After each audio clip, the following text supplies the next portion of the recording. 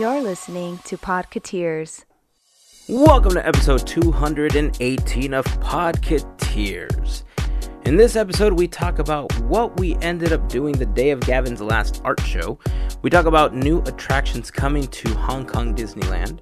AMC and IMAX will once again be celebrating 10 years of Marvel Studios with another film festival. And as Pixar Fest is coming to an end, we talk about what we feel worked and didn't quite hit the mark for us. Make sure to check out podcateers.com/218 for photos, videos, and more info on things that we talk about in this episode. A huge shout out and thanks goes out to our podcast fairy godparents, or as they like to call themselves, the FGP Squad. They help make these episodes of Podcateers possible through their support via Patreon.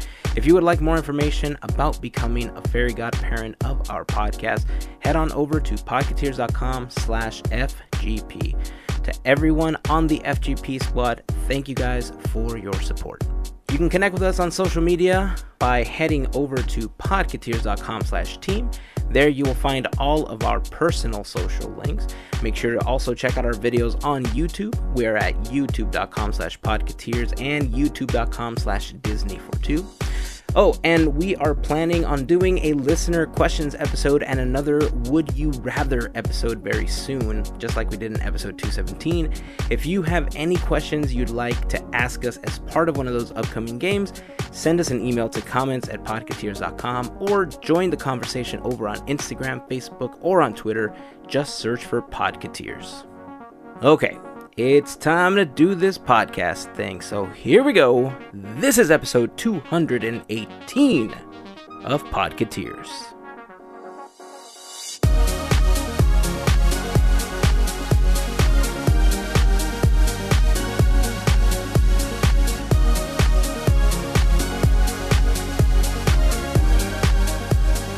We are live. It's recording time.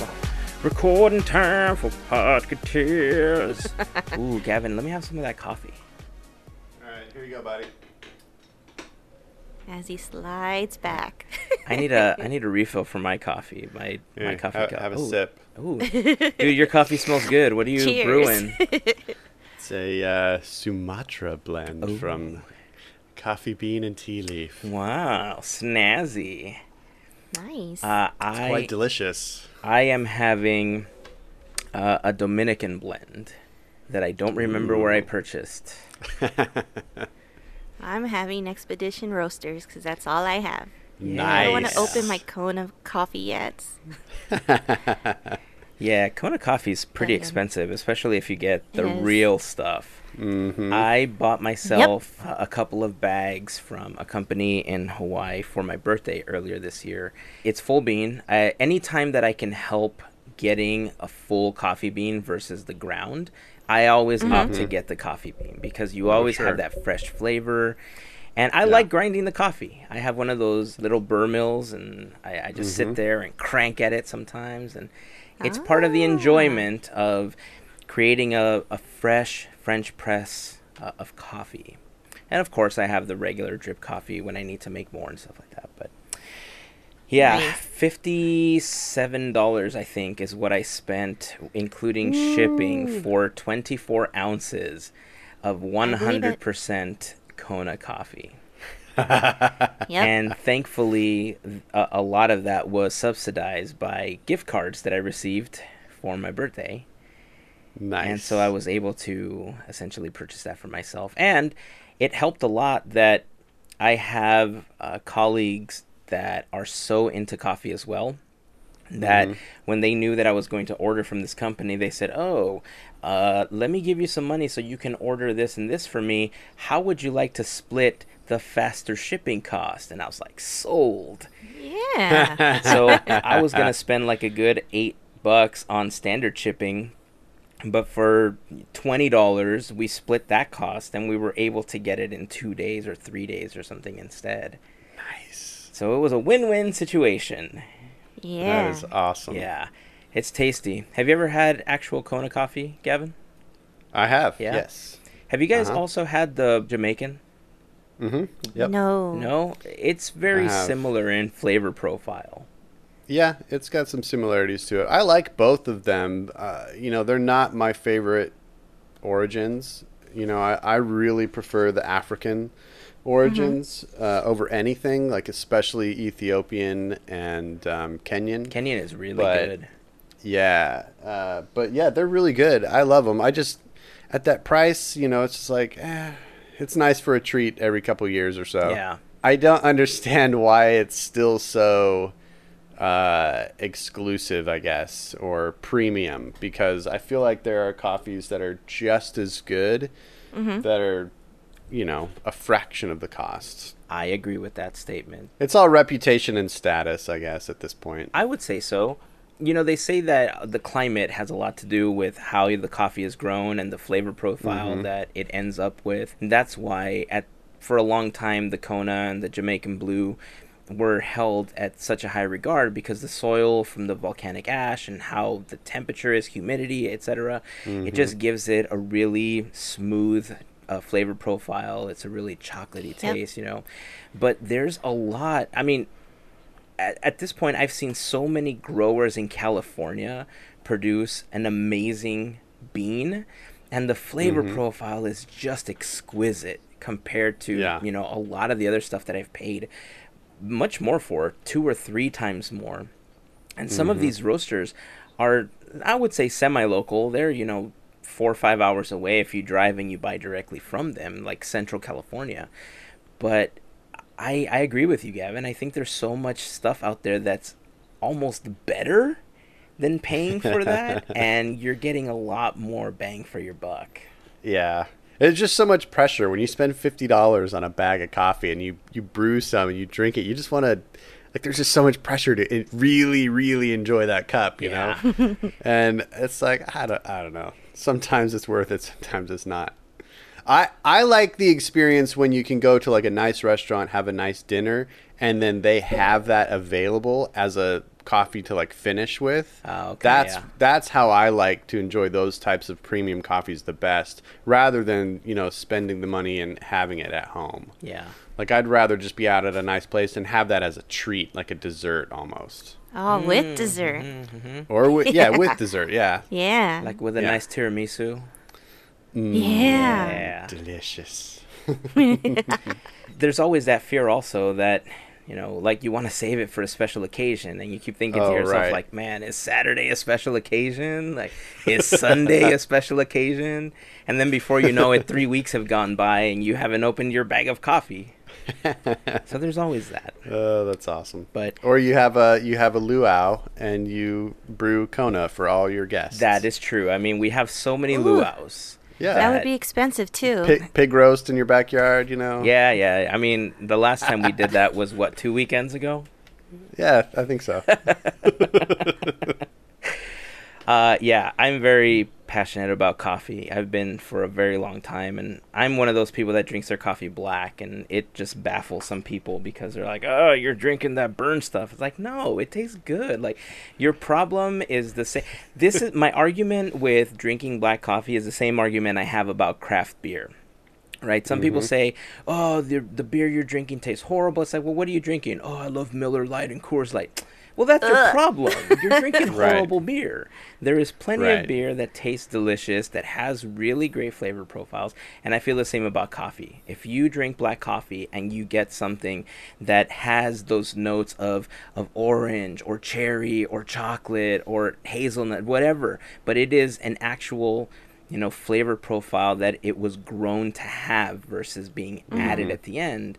There's also companies that know how to create a roast and a grind that are able to integrate flavor where you can still have that flavor and it doesn't taste burned at the end. Like our friends at Expedition Roasters are a prime example of that. Most of the coffee that you buy pre-flavored, you smell it when you open the bag and it smells great, and then you brew it and then it tastes burnt. And the exception with what Expedition Roasters is doing is every time that I've brewed the Skipper's Brew, you have that banana essence. It's just there. You feel like you're drinking coffee with bananas, and that's something unlike anything I've had before.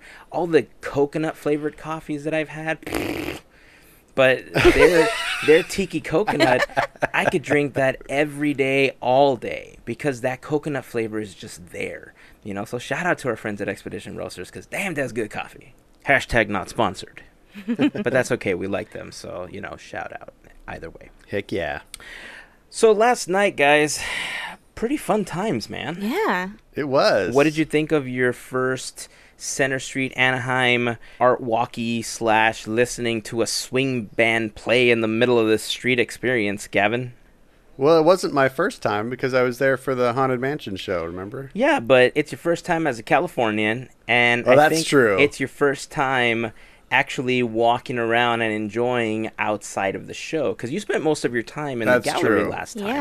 Yeah. Yes, good point. So I did get to partake in the whole Center Street Promenade art walk atmosphere thing, and we walked around and we looked at all the booths. There's lots of good crafts and arts and lots of jewelry. What else? Food. Oh, lots of food and like just little boutique kind of tents around, and that was really cool.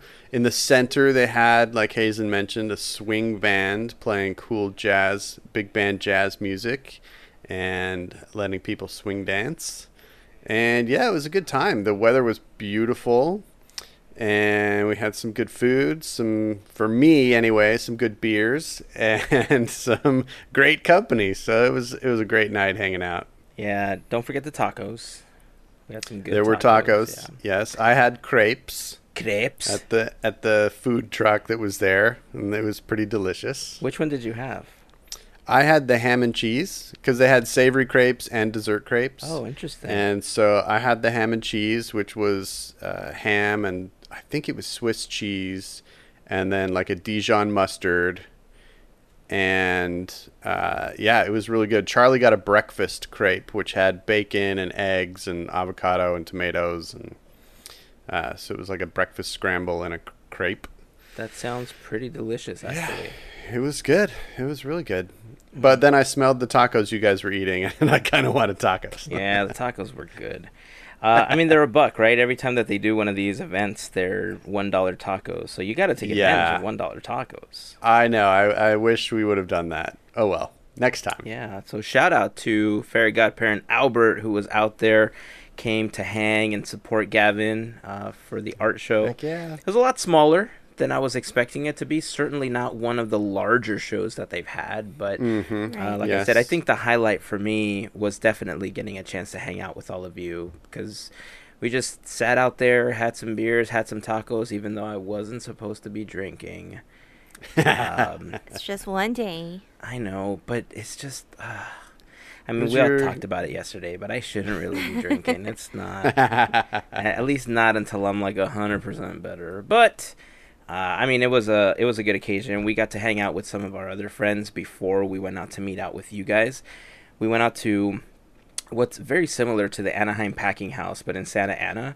So they have just a few locations, buildings with just a bunch of restaurants inside. And when I saw what they had on tap, I saw Noble Ale's Naughty Sauce, and I was like, I need that right now. I need it. I don't know if you guys have ever had that, but it's like a very light beer, but it's a very creamy milk type stout that's on nitro. So it's super smooth, and it's got some coffee notes in it, and it's just fantastic. Like, Noble hit it out of the park with this one. It's one of my favorite drinks there. And I saw it on tap, and I just thought, shouldn't I? It's like the little characters on my shoulders were like, don't do it. Do it. Don't do it. Do it. And I opted to do it. And so I know that I'm going to be paying for it over the next day or two, but that's okay. I had fun. I can't wait to get a chance to do that again. Hopefully we'll do it at the park next time. Oh, for Chalk Walk. That'll be the next time we're able to get a chance to get together. Yeah, it's right around the corner. I know. We'll be able to get together for breakfast right after. Yes. We have a really small group for Chalk Walk this year, but I'm really proud of what we were able to raise. Me too. And I think by the time this episode goes out, we're going to be maybe about 4 days removed from the Chalk Walk. And, if you guys are listening to this on launch day, remember that it's not too late to donate. If you guys want to donate to any one of our efforts, towards our initial goal of $5,000, which we are at 1/5 of at this point. You can head over to the blog post for this episode, podcateers.com/218, and you'll be able to see the donation buttons for Gavin, Melissa, myself, or even Disney for Two. And just click on who you want to support, #Hazen, and just, donate 1, 2, 5, 10, 2,500, $10,000, Tony Stark, 10,000. Elon Musk. Yeah, just, shut up, guys. But yeah, I'm super excited about Chalk Walk. It's always a fun time. This will mark, I don't know what year it is. I'm going to take a guess and say that it's our 13th or 14th year doing it at this point. I don't remember exactly when we started, but we've been doing it for a really long time. And my wife was the one that turned me on to the whole thing. And it's just been amazing getting a chance to support the Children's Hospital. We're going to start talking about our next event soon, and I think the next one that we're going to do is City of Hope's Walk for Hope in support of women's cancers.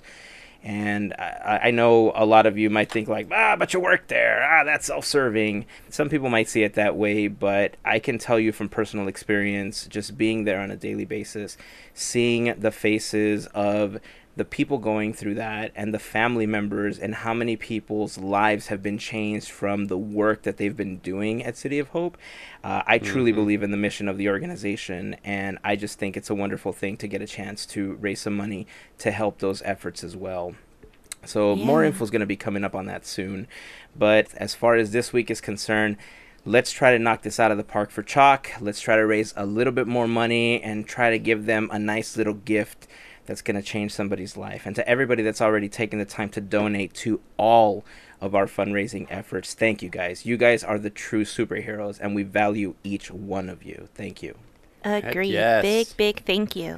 Every bit of it helps, and it feels great just to know that we're going to be helping out somebody, out there. So it's awesome. Agreed. All right, so last night, we did the Deadpool show, but there's a little bit of news about some other Marvel characters hitting the Disney universe. In Hong Kong Disneyland, they're getting a new Ant-Man and the Wasp attraction. Why does Hong Kong seem to be getting all the cool stuff? I agree. I kind of feel like here there's so many rules about which characters can be on which coast and how they can use them, and can they say Marvel, can they, Very true. It's like there's so many licensing and legality rules here that it's just insane. I don't envy those people who have to work with these properties and untangle all that stuff. But I feel like in Hong Kong, they're unencumbered by a lot of that stuff. So they're able to just, the Imagineers are able to just go over there and just do what they want, apparently. Right. So the ride is actually, I found this out this morning, it's actually, they're going to go in and rework the existing Buzz Lightyear Astro Blasters attraction that they have there. They're going to use the same ride system and basically make it over a la Guardians of the Galaxy Mission Breakout and just make it feel like an entirely new attraction. Still going to be a shooting attraction, so you're going to still have that gameplay involved where you're, trying to rack up a score, which I think those rides are very fun. And hopefully, not a lot has been revealed, but hopefully they kind of upgrade that technology and make it a little more of a, kinetic, high energy type attraction, because, the one thing I don't like about Buzz is it is a little bit plodding in its pace. You're just kind of slowly working your way through these areas, and if they can make it seem like things are happening faster, make the experience more contemporary, I think that would be really cool.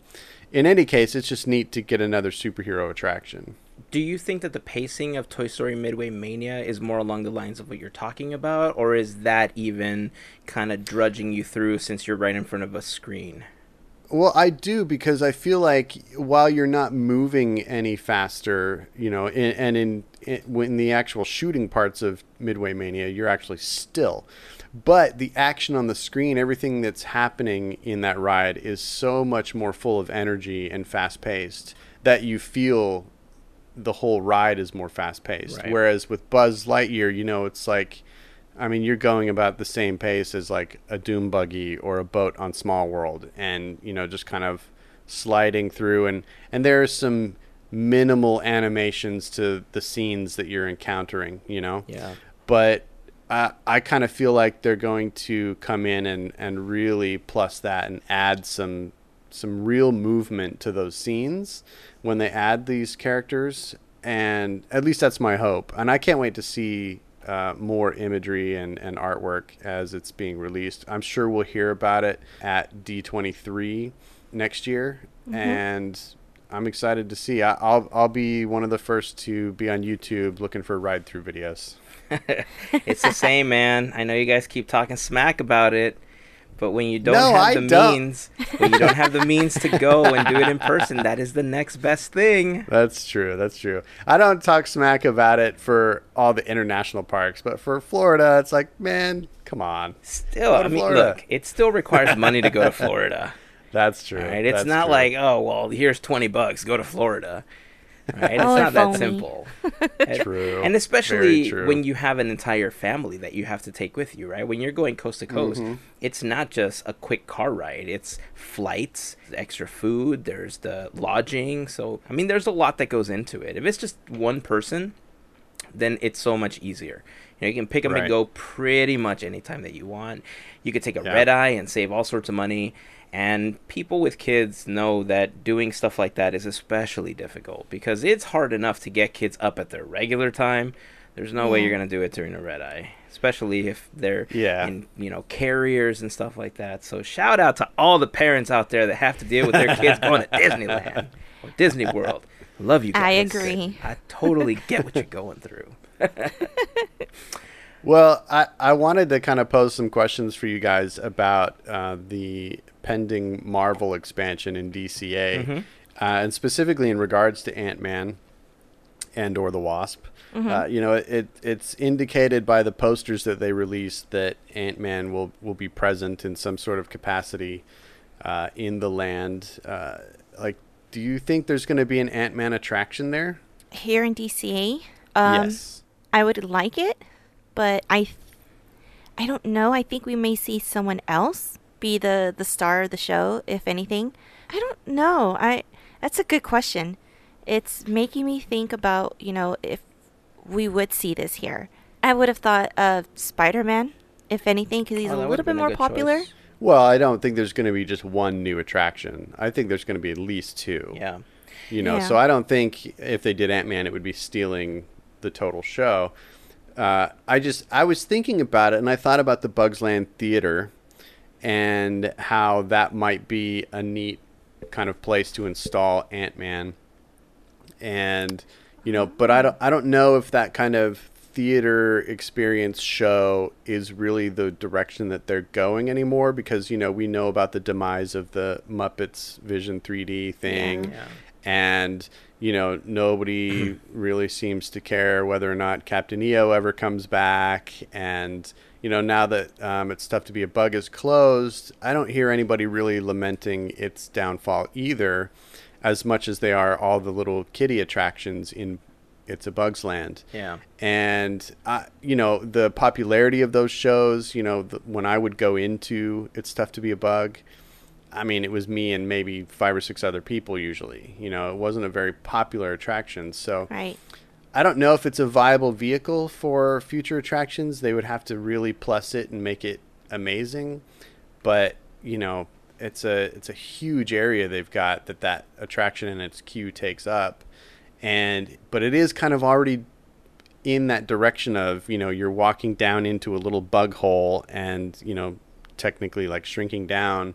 So I don't know. I think it'd be neat to see if they can incorporate Ant-Man into that.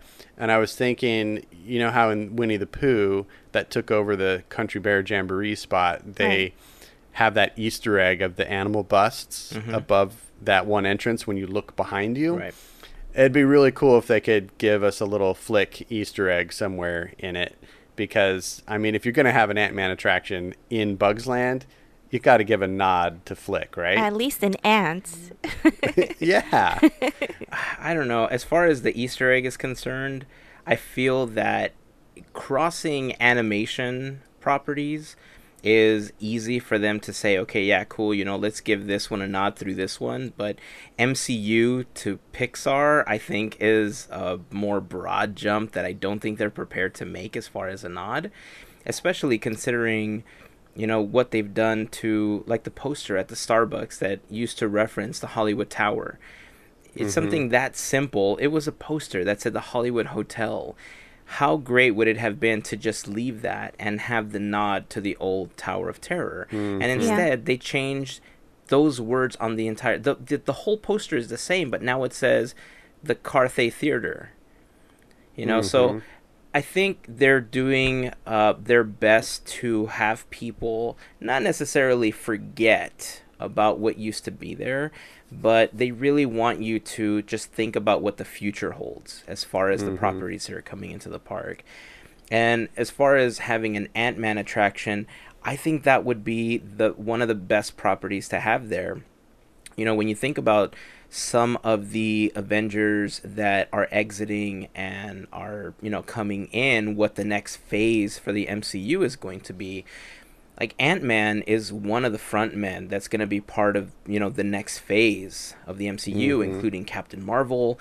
Doctor Strange is going to play a big part of that. You know, so as much as I would love to see something like the Iron Man experience, we're not going to get that. You know, and to be realistic, we're not going to get that because Iron Man is on his way out.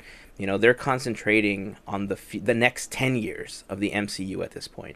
And you can't concentrate on the next 10 years if you don't start introducing those characters to the people that are going to be watching those films in the future. So I think the Ant-Man and the Wasp are two of the front runners to get an attraction in the new Marvel area at DCA. I think that's a good bet. I think if we were to get a show, I still think Doctor Strange would put a really cool show. Yeah. Something like the one on the cruise lines, right? Yeah. Yeah. I don't think I'd be tired of that. See, I don't know, though, Hazen. I feel like they have to give some major presence to, like, the original core group.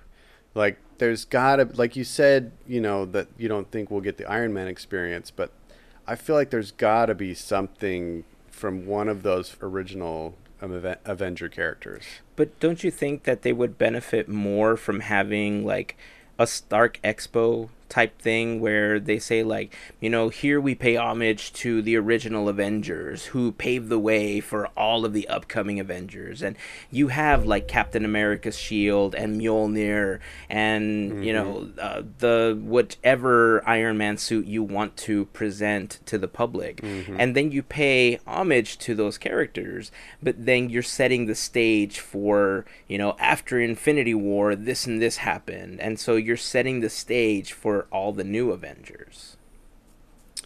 Yeah, I mean, I understand that, but I feel like that isn't necessarily in keeping with the tradition and history of Disney park attractions, because they're not always just doing things for, you know, the new properties.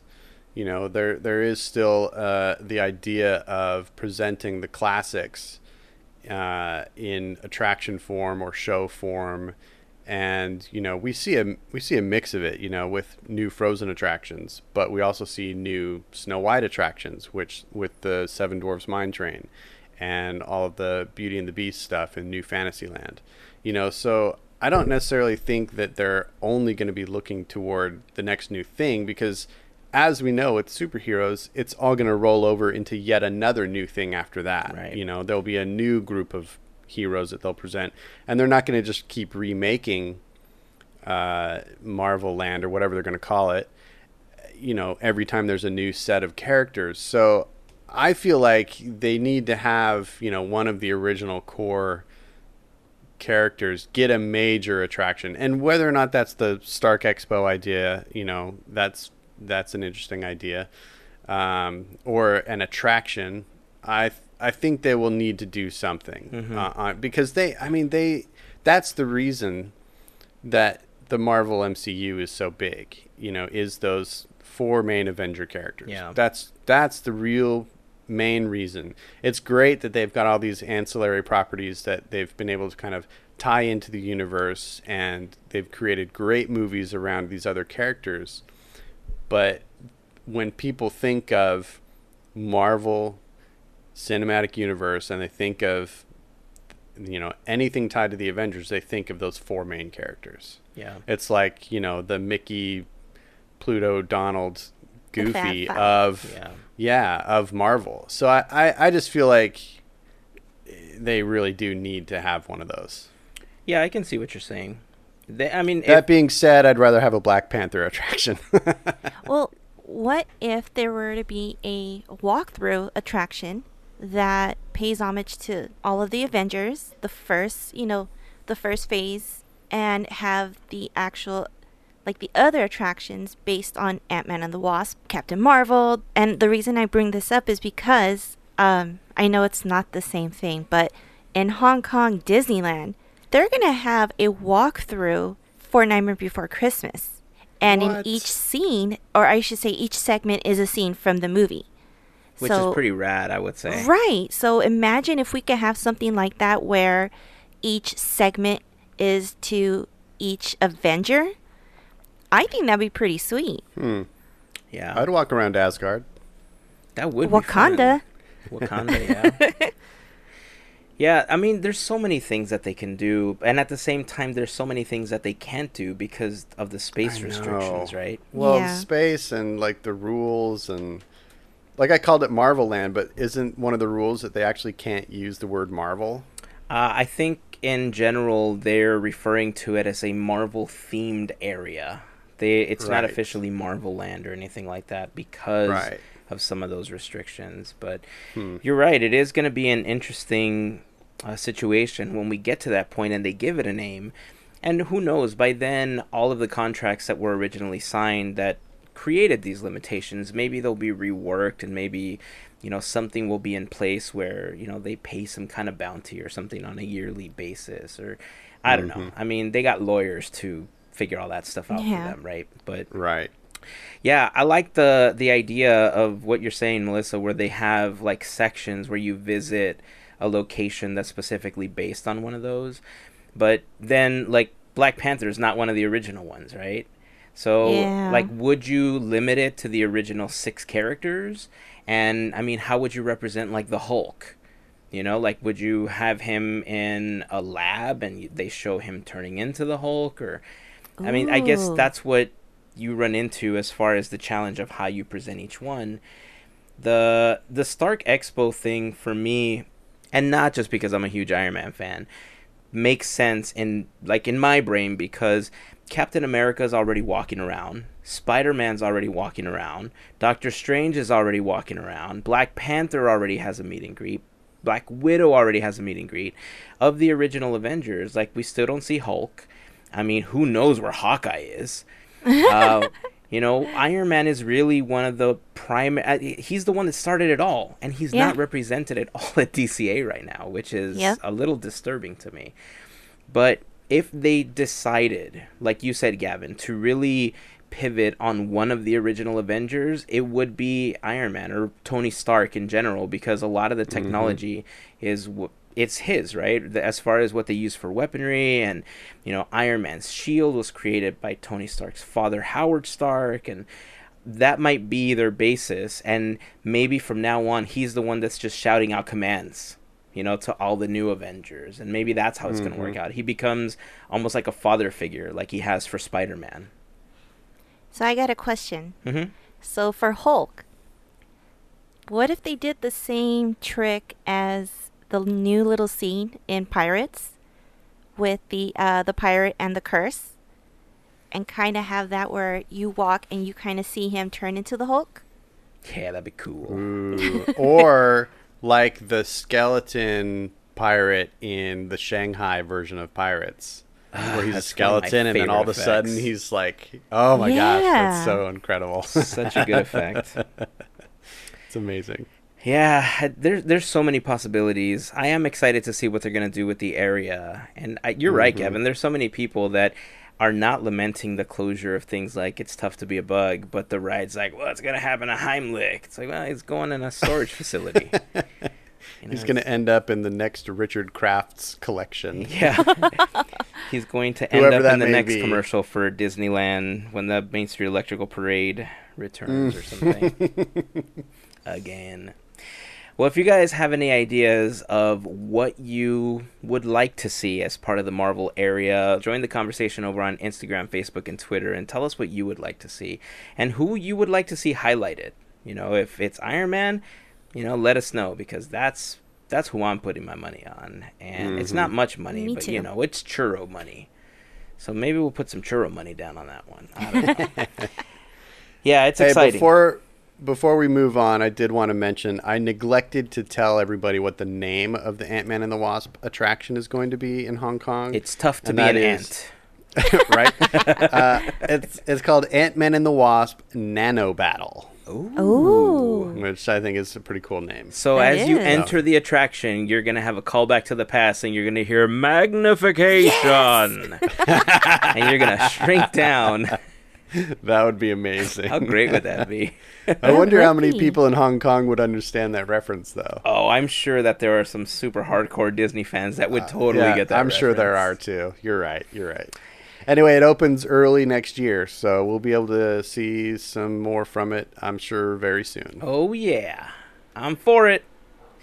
Since we're on the topic of the MCU, you guys remember back in April, I believe, that AMC had done like an MCU marathon kind of as a lead up to Infinity War. Yeah. Oh, yeah. So they're doing it again. It's getting big now. Yeah, so AMC and IMAX is celebrating Marvel Studios' 10th anniversary with a film festival. And it's going to be on IMAX screens across the US and Canada from August 30th through September 6th. So the marathon is going to feature all 20 MCU films. It's going to start with Iron Man on Thursday, August 30th, and it's going to end in a very interesting way. They're going to have the fans vote for the final 2 films of the marathon. Why? Wait, they're not showing all the films? They're showing all of them, but they're not showing them in order. So they're clumping them up, and they're focusing the first couple of days on what they're calling the origins and the team-ups. And then it's going to end on September 6th with 2 films that people vote on. But eventually they're going to end up showing all 20. Yeah, it's Interesting. It is very interesting. So let's break this down, though. So they're showing 4 films each day over the course of 5 Yes. days. So you basically have to be unemployed, or you have to use your week's vacation to pull this off, to watch them Correct. all, right? Right. Like, how many people are actually going to be able to do this? I would say there's hardcores. going to be a lot of them. Because, I mean, school has started for most people, so it's not like high schoolers with money to blow. It's got to be like, I don't know. People got to request time off from work to even do this, right? That's insanity. I mean, last time we kind of joked about the whole, like, if you do it, like, you get the nerd card credits, right? yeah. So this is the same. I think this is one of those things where the people that wanted to do it the first time weren't able to do it are going to try, because this is going to be on a much larger scale. Last time it was only, I believe, in Florida and in New York. So the fact that they're showing it on more screens this time, is, I believe, is going to help. But you're right, dude. It's just way too many films to take time off. Like, I would love to do the marathon. We started to as a lead up to Infinity War, and just they're so time consuming because they are 3 hours Yeah. apiece. See, the thing that interests me about this marathon is, as you all know, I didn't see most of these in the theater. So for me, it would be a chance to go back and revisit a couple that I really enjoyed and actually see them on the big screen this time. So, I mean, that would be what interests me, but, who knows if those are going to be playing at times that I could actually go. Well, I mean, if you guys are going to be watching this film festival, let us know, and how many you're going to be watching, because I believe that you can buy tickets for individual films. You don't have to buy it for the entire festival. It's just really whatever you want to end up watching. So if you Yeah. plan on watching any of them, Let us know in the comments. Tell us which you chose and why you chose that one as opposed to any of the other ones. Well, the ticket price for all of them, isn't it like $50? The ticket price for all of them is, they do have a bundle package. I don't remember the exact price, but it does seem to be a really good price. You're getting a crazy good deal if you buy the bundle package to watch everything. Right, because even if you saw 6 or 7 of them instead of all 20, it would still be a huge discount. Right. Yeah. Yeah. So, anyway, we'll move on because I wanted to talk about some of the effects, I guess, that we see in these types of films. You know, we normally geek out about the animation and, you know, whether it's hand-drawn or whether it's 3D and stuff like that. We like to geek out about the animation that we see in all the Disney films and just films in general, especially when they're really well done. But the animation house, Framestore, that had put together a lot of the visual effects for Guardians of the Galaxy, they seem to do a lot of effects for the MCU films. There is a special feature on Infinity War, and I recently saw this video posted where they show some of the effects that they did for Infinity War, including the nanotechnology that covers Tony Stark as the Iron Man suit is being built around him. So they showed like the motion capture and they show that forming around him. And man, visual effects are one thing that I just completely geek over because that is a segment of filmmaking that I would have wanted to be a part of. Like that is what I went to school for. That like visual effects is what I wanted to do with my life. That or do 3D animation and work for Pixar. You know, those were the two things that I would love to do. And when I see the things that people are doing with motion graphics, I want to cry because it's so well made. And I looked at some of the scenes, and it's 4 buildings in a backlot with a bunch of blue screens. And yet you see the finished film, and it is blocks and blocks of houses. Like, there are no aerial shots that are true aerial shots, at least in Infinity War. It looks like it's all CG, and yet it looks completely real. You know? Yeah. And you look at some of the visual effects in Black Panther, and there's layered elements of real life with all this CG. And the more that I see what they're capable of, they are truly reaching a point where I feel like we're gonna get a lot more movies like The Jungle Book, where none of it is going to be filmed in real life locations. They're just gonna have some warehouse or some backlot, and just the entire thing is just there. And with characters that are in suits, for instance, like Iron Man, where you don't really see a lot of the character themselves, you're reaching that point where you don't really need the actor anymore. It's kind of the same idea as robots are taking all of our jobs. They're taking over. That's interesting. I mean, yeah, a lot of these, you know, what we consider like special effects movies are more CG than anything nowadays, you know? I mean, it's true that you don't need the actors necessarily to do as much in some of these films. So it is an interesting evolution to watch and to see, you know, how it develops. I'm like you. I geek out over these special effects and the visuals they create for these movies. There are still moments in films from, you know, 8-10 years ago that I still can't wait until that scene comes up in the movie that I love the effect that they pull off, and I adore stuff like that. So I agree. It's interesting to watch the evolution of these things and see how they're playing out in contemporary filmmaking. I mean, how do you feel like that's going to play a role, like especially in the new Star Wars film? We've already seen what they can do with Tarkin and, you know, what they've done as far as de-aging people, you know, in Ant-Man and the Wasp and all these other films that we've seen. How big of a role do you think that's going to play in the new Star Wars film? I don't know that it'll play that big of a role. I think, you know, they gave us a lot of that in Rogue One, and, you know, there was a lot of mixed reaction to it, and I think they did a good job with it. But I don't know. I feel like that's one of those things that I don't think they're going to whip out just any old time. And unless it's they've got a major and good reason to do it, I don't know. I don't feel like it's going to really be that common of a thing unless we're talking about like flashbacks where we're going back to a time when characters were younger. Then maybe I don't know. I think it's an interesting thing that they've done in Star Wars and Marvel, and even back with Tron Legacy they did it. In those cases it serves a purpose, but I don't know that there's a purpose for it that I can really see in the next Star Wars film. I'll give you a reason. Okay. Yeah, I'd love to hear it. Leia. But how? But Yep. what do you mean when you say that? Like, what exactly are you going to see? She's still planned for the next film. Okay, so you're saying they're just going to create an animated version of her as Yeah. she existed up until her death. Yeah. I mean, they certainly have the technology to do that.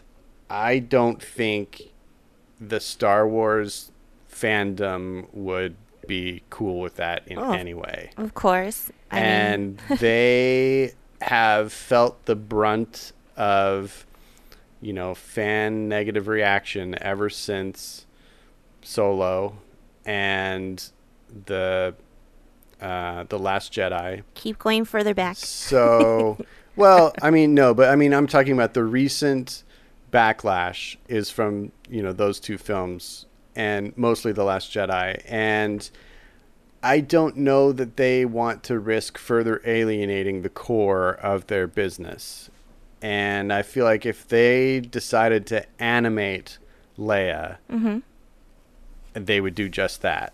And I mean, she's like the Mother Mary of the Star Yeah. Wars universe, I mean, it's like that's sacred, and you don't tread on that to a lot of these people. And I feel like if they did that, man, I don't know. I mean, Star Wars is Star Wars, and they're going to make $1 billion just by rolling out any old crap because it's Star Wars and it's huge. But I feel like as the capper to the full saga over 9 films, I don't see them taking that risk. I understand your thinking on that, but they've got to find a better, different way to send Leia off than animating her, I think. Well, that was the reason I brought up that question. Melissa's concerns are, I think, what a lot of us have thought about. And like I said, they've gotten to the point where things look so good that, we've made mention of the Uncanny Valley before. And for those that are unfamiliar with the Uncanny Valley, it's just this segment of animation where things look pretty real, but not real enough, where there's just something that makes you uncomfortable and makes your brain believe that it's not fully 100% real. And there's a lot of animation, especially of, quote unquote, real life characters, that you can tell there's something disturbing about them. And depending on who you ask, they'll tell you something like, there's no soul in that character, Jar Jar Binks. Yeah, well, I mean, Jar Jar is a whole different story because Jar Jar is like an alien type character. I'm talking really about the human features, like the ones that are supposed to be full-blown human. And Tarkin was one of those baffling moments in the Uncanny Valley where if you're fairly versed with an animation background and see enough of it, that there was just 1 to 2% that made you think, is this real? Like, where did they get this footage from? Especially if you didn't know about the character or you didn't know the history of the character. Right. You may have felt something slightly unsettling of how he was portrayed in the film as compared to the other characters. But to the people that know the Star Wars story, they know that the character that plays that role has been deceased for quite some time. So there was no way that they could have gotten this footage. And so those people knew that something had to be done. Like, they didn't just put together all this, like, unseen footage. They knew that it was animated or somebody was, you know, dressed to look like him or something. And, I mean, that is a prime example of how good this technology is getting. And it's a little scary, right? Not not because it's going to put actors out of work or anything, but because you can essentially animate these people to say and do whatever you want them to say at this point. Yeah. I mean, if they're going to use this level of animation technology to portray Leia in the next film, and they're going to do it just in tiny little flashes, you know, like if they're trying to, you know, tell us how she, you know, passed away, then, and they're just showing little glimpses, you know, just a flash of her face, or, you know, even her in silhouette or from behind, you know, in quick moments where they're just kind of running through a scene to show you how it all went down.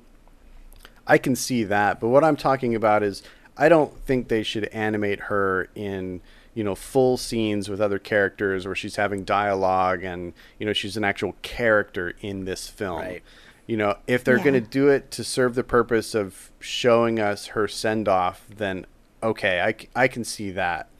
But as a full character, as part of the plot of this next film, no, I don't think they can do that and get away with it.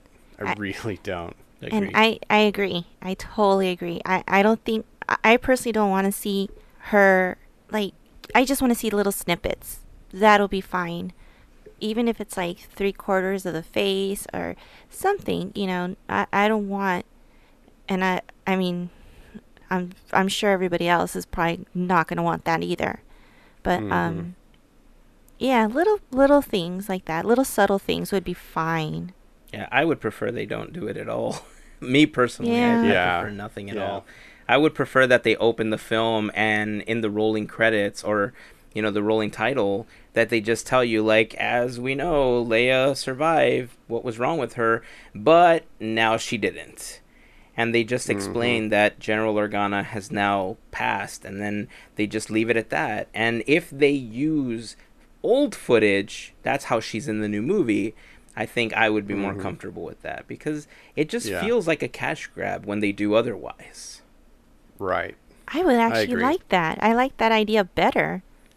Because she gets the fanfare and the beginning, and I think that's just grand. Yeah.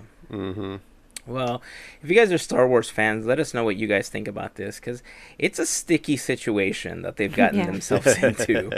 And it's, like, we totally understand the whole what they're doing to set up, you know, the next phase of Star Wars and set up new characters and kind of get you into the next era of Star Wars fandom. But you're right, Gavin. They've alienated so many of the current fans that you have to find a way to satisfy, you know, this story and these characters that they've been following for decades now. And you can't just, you know, throw something in their face and feel like they're going to be okay with it. You have to find a way to bridge the gap in a better way that's going to satisfy both needs. And it's J.J. Abrams that's directing this next one, right? That's correct. So I've heard many people say, and I will reiterate, that I agree that if J.J. Abrams finds a way to create a story that will bridge that gap and fill in so many of the plot holes that people have been upset with, he is the most genius director of all time. King Nerd. Yeah, King Nerd, exactly. Side note, I know we're talking about animation and how it can be a totally bad thing, but can I tell you how it's a totally good thing? Yes. Yeah. So there is a series of 3 cartoons that are being put together by Disney Studios right now. They're called Baymax Dreams. And Baymax Dreams, to me, is one of the most exciting projects that the Disney company is working on right now for a couple of reasons. One is, at its core, the Disney company is all about experimenting. And from the very first time that we saw Walt and his animators experiment with a multiplane camera, you know, to create films, it's always been about how do we get to that next level of animation and creating these animated features that's going to give us an upper edge. The thing about what Disney Animation is doing right now with Baymax Dreams, it isn't new. I do want to say that. It's not a new technology. There are companies like Edie Films and The Mill that are already using these types of techniques to create animations. they're essentially using something called the Unreal and the Unity game engines to do real-time rendering of digital humans. So as you are animating, you don't have to wait hours, days, weeks, or months to see what something is going to look like and then start over when you figure out, oh, that movement was horrible. This is kind of a breakthrough in animation, and having the Unity engine integrated in how Disney does their filmmaking, I think is going to, one, expedite the way that they put films out, but at the same time kind of worries me because it feels like they'll be able to see their mistakes and hash out so many films that we might lose a little bit on the storytelling side. Yeah, I could see that as a possible pitfall. It is exciting though, because what that really says to me is that television animation has now a potential to be truly visually on par with feature films. And that excites me a lot. And that's one of the reasons I've never been a big fan or follower of cartoons on TV, is just because the quantity necessitates that the quality goes down a little bit visually. And this kind of allows for a world in which that may not necessarily be the case, and that gets me really excited. So on that level, I think that's great. I see what your concerns are though about, wow, if we can crank these out really fast and efficiently, let's do it to sell more tickets, and maybe less goes into development and story. And I would hope that the Disney and Pixar companies would want to maintain a certain quality standard and not let that happen. But money is a very powerful thing, so we don't know what temptations might lie within this format. The thing that I find fascinating about it, though, is that this is kind of the first time that I can pinpoint that the gaming industry is now driving innovation within the animation industry. Right. And, it's always kind of gone the other way. But it makes sense that these gaming engines have gotten so powerful. And, yeah, they have to render and represent things immediately as you move your controller through, whatever world you're playing in. And it makes sense to transition that back into the world of animation. Right. And that's fascinating. And, again, one of the reasons I was not an early adopter of video games is because I was unimpressed with the visuals. And it wasn't until things got really visually pleasing to me that I began playing video games. It's when you started playing Fortnite, right? I've never played Fortnite. Sorry. I probably would, though, if I was still into gaming. But yeah, I just find it all fascinating. Video games, for the most part, are pieces of animation, and it's cool to see those worlds, the technological side of those worlds colliding again, and one influencing the other. So that was very long-winded, but this gets me really excited. I watched some behind-the-scenes footage of what they're doing with this Baymax Dreams series, and I can't wait to actually see them once they're complete. Yeah. Gavin said everything that was perfect, so I'm like, I'm sorry. I No, took it was everything for good. myself. no, I enjoyed it. I was just so into it, and yeah. Yeah. I think it's such a cool idea. It is. We've been very superhero heavy on this episode. Well, sorry, buddy. It's all good. It's all been We're interesting. going to wean stuff. you in. We're going to wean you in. There are some things I like. What you said about how the gaming industry has begun to influence the animation world, I thought was also interesting. When you think about what it used to take to render something like this, how many hours and years it took, look what you can do on an iPhone or on a Samsung phone these days. Like that small device for most people is their personal computer. And the computing power that is in those devices can pull off amazing things. Like a lot of these games that people are playing, like Fortnite, for instance, it requires some pretty decent, hardware power in order to render everything that's going on. And it is exciting to see. Like am just super excited to see, like Kingdom Hearts, for instance. You know, when it comes out in January, when the first one came out, I was so impressed with the graphics on its own because it was anything I had seen. It was unlike anything I had ever seen before. The animation was just superb. And now when I saw the previews for the new Kingdom Hearts coming out on PS4, it looks fantastic. Just the skin textures and the hair textures. I mean, I understand that they're animatics and that they're rendered that way, but to know that we're going into a space where you could live render something like that and see the immediate changes, you could get to the point where you can just do motion capture for cartoons and have people acting out the cartoons in real time. You could, That would be We could fun. really have people dropping safes on other people's heads. yeah, I mean, that's exactly what you want. I mean, The Simpsons experimented with this not too long ago, right? They had done, I forgot what it was for, but I remember that for one of the episodes, Homer was live, he was being motion captured, and it was a live broadcast of the episode, and he was essentially live responding to people's reactions, I believe, on Twitter. I'd have to do a little bit more research on it because I don't remember the exact details, but this is already something people are experimenting with, and that might be the next phase. Like, so many people are into animated series, and we're getting so good at it that, you know, what if we don't get TV shows that are live? What if we get animated series that are live? Wow. That would be insane. It would be crazy, right? Yeah. So I'm looking forward to it. If you guys want to check out Baymax streams, it hasn't premiered yet. It's going to be on Disney's YouTube channel and on Disney Now, which is available for iOS or Android beginning September 15th.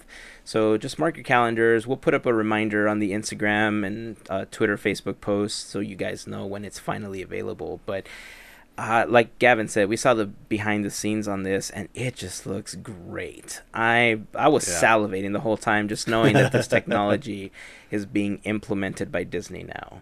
And yes, I know it's not new. I already mentioned that, but I'm glad that Disney's doing it because I love me some Disney stuff, and I want to see them get better. Heck yeah. Be better, right? Heck yeah. So to bring it full circle, do we think we're going to see any Big Hero 6 elements with the Marvel expansion in DCA? Probably not. Oh, that's a bummer. Probably not. I wish we would. If anything, I Same. think they'll bring back like the Baymax meet and greet once they figure out how not to have a guest pop Baymax. And then they'll probably put him in Tomorrowland for a while again because they desperately need stuff like that in Tomorrowland until Tomorrowland gets a rehaul. Yeah. But as far as DCA is concerned, I do think they're going to keep it very centric to the general MCU. And who knows, we might even see some of the newer characters that they're acquiring as part of the Fox deal. Like, who knows if we're not going to get like a Fantastic Four meet and greet in that area. Yeah. We'll see. That could be cool. Yeah. So it's interesting. I'm looking forward to D23 and all of the announcements that are coming. Oh, yeah. I think tickets will go on sale for D23 on August 23rd. So if you guys are interested, by the time that this episode is released, the day after, I believe, is when the tickets will go on sale. So if you guys are going to be at D23, leave us a comment. Maybe we'll plan like a little meetup for one of the days at D23, and we'll just hang out and have some pizza or something. We'll figure it out. Nice. So I like it. all right, let's shift out of the MCU. Gavin's like, oh, these superheroes, oh, MCU, what is all this about? So let's talk about Pixar Fest. Yeah. Okay. Pixar Fest is coming to an end very soon. We did get the news that the Coco stuff, all the shows and everything that we saw last year are going to be coming back to DCA. Yay. What do you guys think worked about Pixar Fest? Would you like to see something like this again? And what did you think didn't work about it? Melissa, let's start with you. What did work? Paint the Night came back. Yes. Preach. That was one of the best things, but I really enjoyed the fireworks and the food that they had here. Just all the little fun things that you know, the new stuff. And I'm still going to keep saying this. I didn't know how much I really loved Pixar if it weren't for Pixar Fest. Oh, interesting. Yeah, I think I've seen the fireworks about, 3-4 times, and I've cried in all the times. So, yeah. Is it the Miguel part that gets you? That and seeing Carl and Ellie's house. Oh, yeah. Gosh darn it. Yeah. Yeah, that is, yeah, that kicks you in the feels pretty hard. It does. It really, really does. But we got a lot of cool things out of Pixar Fest. Lamplight Lounge. Mm-hmm. Yeah. That was awesome. Adorable snowman. Num Num cookies. But those, delicious. do you think that those are more of a result of Pixar Pier and not Pixar Fest? True. Right. Yeah, good point. But yeah, Paint the Night and just the fireworks. Yeah. Sorry to say, Pixar Play Parade. That's all I'll say about that. Fun! Countdown to fun! Cool. Gavin, what about you? It's been a fun summer. It really has. I haven't partaken in all of the Pixar Fest things. I haven't seen the fireworks yet. Don't kill me, everybody. I'm gonna try my best over the next couple weeks before it ends to see it. I feel like a lot of the fest has been focused on food offerings. Yeah. And even there, I haven't tried a lot of the food. But I do still really love that temperamental taste-shifting corn dog.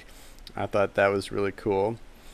But I think my favorite thing that was actually Pixar Fest, it was actually part of Pixar Fest, was that musical act. And I'm trying to remember what they were called. The Pixarmonic Orchestra? Is that what they were called? Yeah, the Pixarmonic I think Orchestra. so. And Yeah, the Pixar the play area or the PALS area. Yes.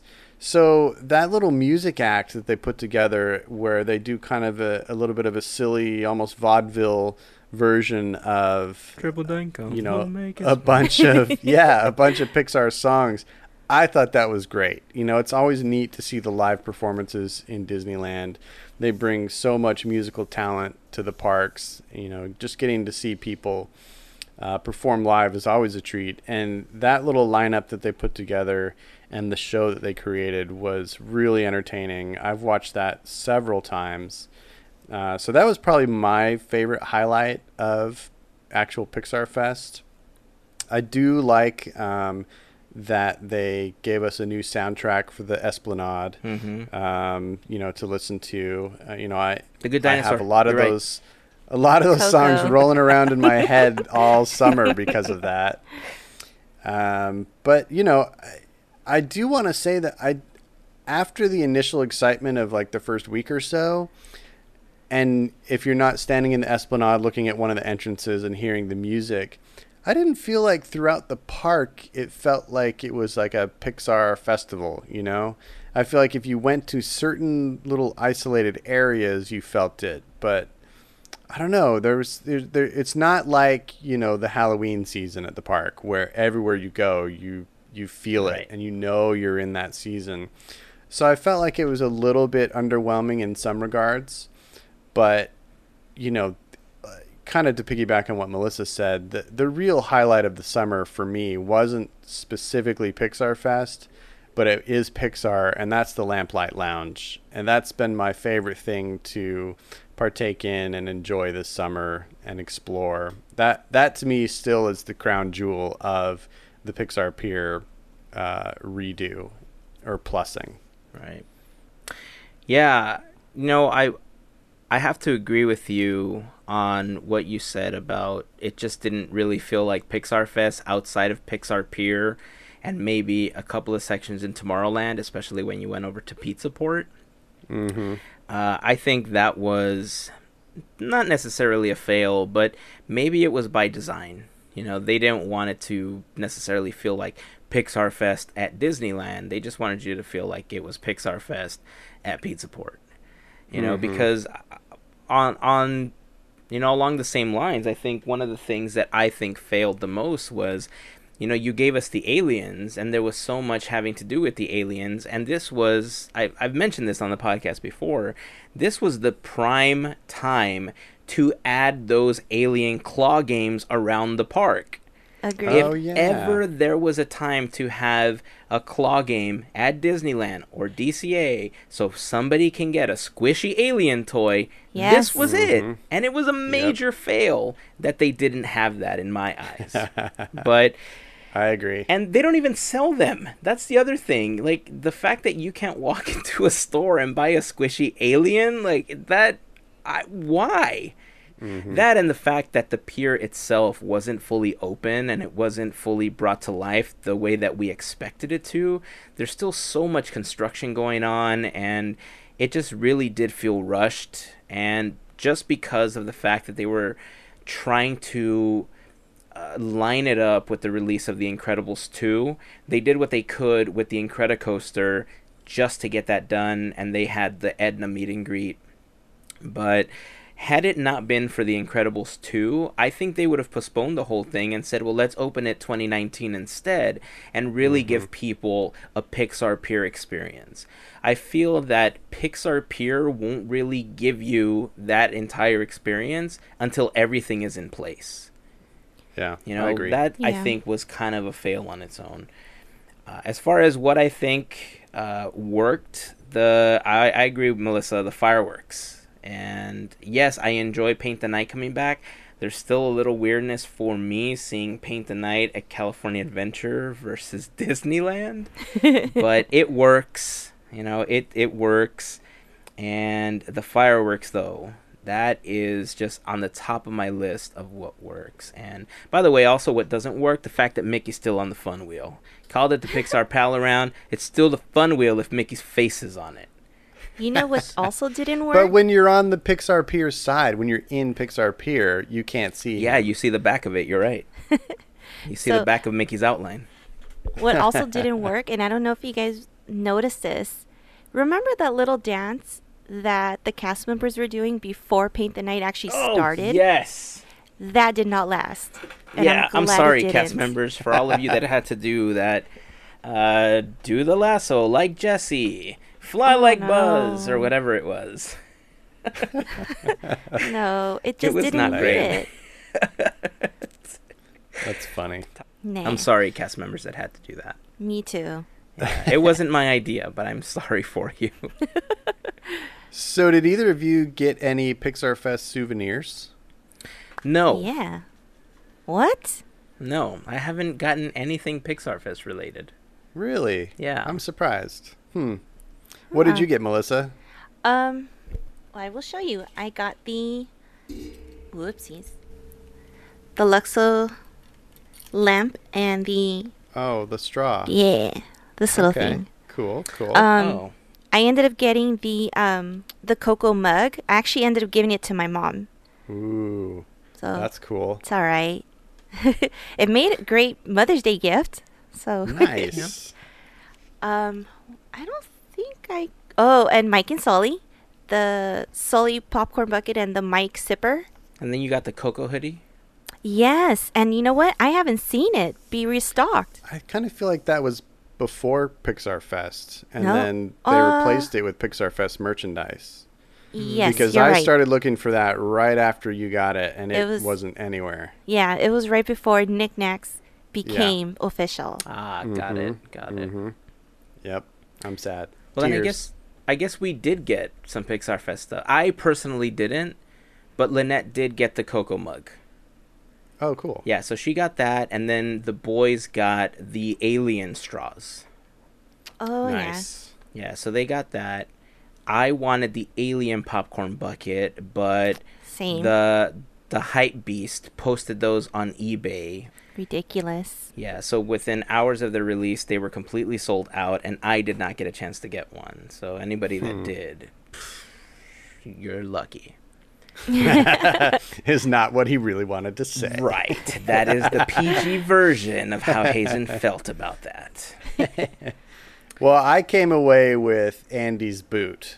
Oh, Woody's yes. boot. Woody's boot, which says Andy on the bottom from the Boot Beer float. And I'm very glad I got that. I think it was a cool souvenir they came up with. That was one of the things on my list that I wanted to get, but yeah, I don't know why I didn't get it. Oh, I know, because the 2 times I tried to go, they said they were out of stock. Oh. Yeah, we Same tried with to that get bucket. it twice. Yeah. We tried twice, and they said they were out of stock. And they said, but you can get the root beer float. I was like, that's not the point. That's not why I want it. I don't want it for the root beer float. I want it for the boot. Oh, that's funny. Yeah. Yeah, I remember now. Yeah, there are some cool things available at Knick Knack, and there's some a lot of the cool new plush toys that they have, like for La Luna and the Wally and Eves that they have. I mean, those are all pretty standard plush toys that you can buy at a Target or something, but Right. it's nice to see them in the general games area. But yeah, I mean, there was so much more potential that I think Pixar Fest had in general. And like I said, the fact that so much of it was still under construction, and the fact that they did kind of rush it to coincide with The Incredibles 2, I just feel like it would have been better to hold off at least another 6 months. Yeah. Yeah. I tend to agree. And, the fact that the rollout schedule is pretty protracted, like Jesse's Carousel doesn't come out until like middle of next year, I think. Yeah. And I don't even think they've released a real timeline of when the Inside Out attraction is going to be in place. So it is strange that they would kind of roll that out in pieces. But on the other hand, it makes a little bit of sense because they're not really creating a new land. They're just creating new versions of existing attractions. They're just kind of plussing or reskinning, and so they don't have to like remake the pier exactly. They just have to update attractions. So they can do it piece by piece and keep most of it open most of the time. Yeah. So on a functionality level, it makes sense. But, as fans, we kind of would prefer that total reveal all at once. Like, ooh, here it is, the brand new Yeah. Pixar pier. But now we kind of get to see half-baked Pixar pier. Yeah. I can't imagine what it would have been like to get Cars Land in pieces. Oh, yeah. It would not be the same at all. Yeah. But, that those are worlds apart. The theming in Pixar Pier is, it's about how the decorations of a pier are themed, not how the actual land itself is themed, Right. You're not stepping into a different world. You're just walking out onto a pier with Pixar decorations. Yeah, I agree with that. So it's a little bit apples and oranges, but yeah, your point is well taken. All right, guys. Well, we want to hear from you guys. Pixar Fest is coming to an end in September, and we are going to make way for Halloween time. But what did you guys like about Pixar Fest? I mean, was it a souvenir that you got? Was it an experience that you had? Was it one of the meet and greets? Or was it the Pixarmonic Orchestra, like Gavin was talking about? By the way, if you guys haven't seen that video that we posted on YouTube of the Pixarmonic Orchestra, I'm going to put it in the blog post for this episode, podcateers.com/218. I put the entire set there. It's like Gavin said, it's such a fun set that they do. It's very vaudevillian. And I like it. That Triple Dent Gum song is going to be stuck in your head for weeks again after you hear it. But it's so fun. It's totally worth it. Check out the blog post if you guys want to see that video. And again, we just want to hear from you. So join the conversation over on Twitter, Instagram, and on Facebook. Tell us what you guys liked about Pixar Fest and what you didn't like. And, Yeah. if you've had that Num Num cookie, how many times have you had it? Well, let's see who's had it the most times. Because Well, whoever beats one has beat me, so. yeah, I know there's plenty of people that haven't had a chance to have it, but we gotta fix that. We gotta go to the park and get you a Num Num cookie Totally. because Cha-Cha want a cookie. All right, guys, I think that is going to end this episode. Anything else we want to bring up before we close up for today? No, but I just want a Num Num cookie now. I know. Forget about lunch. Let's go get a Num Num cookie. Let's.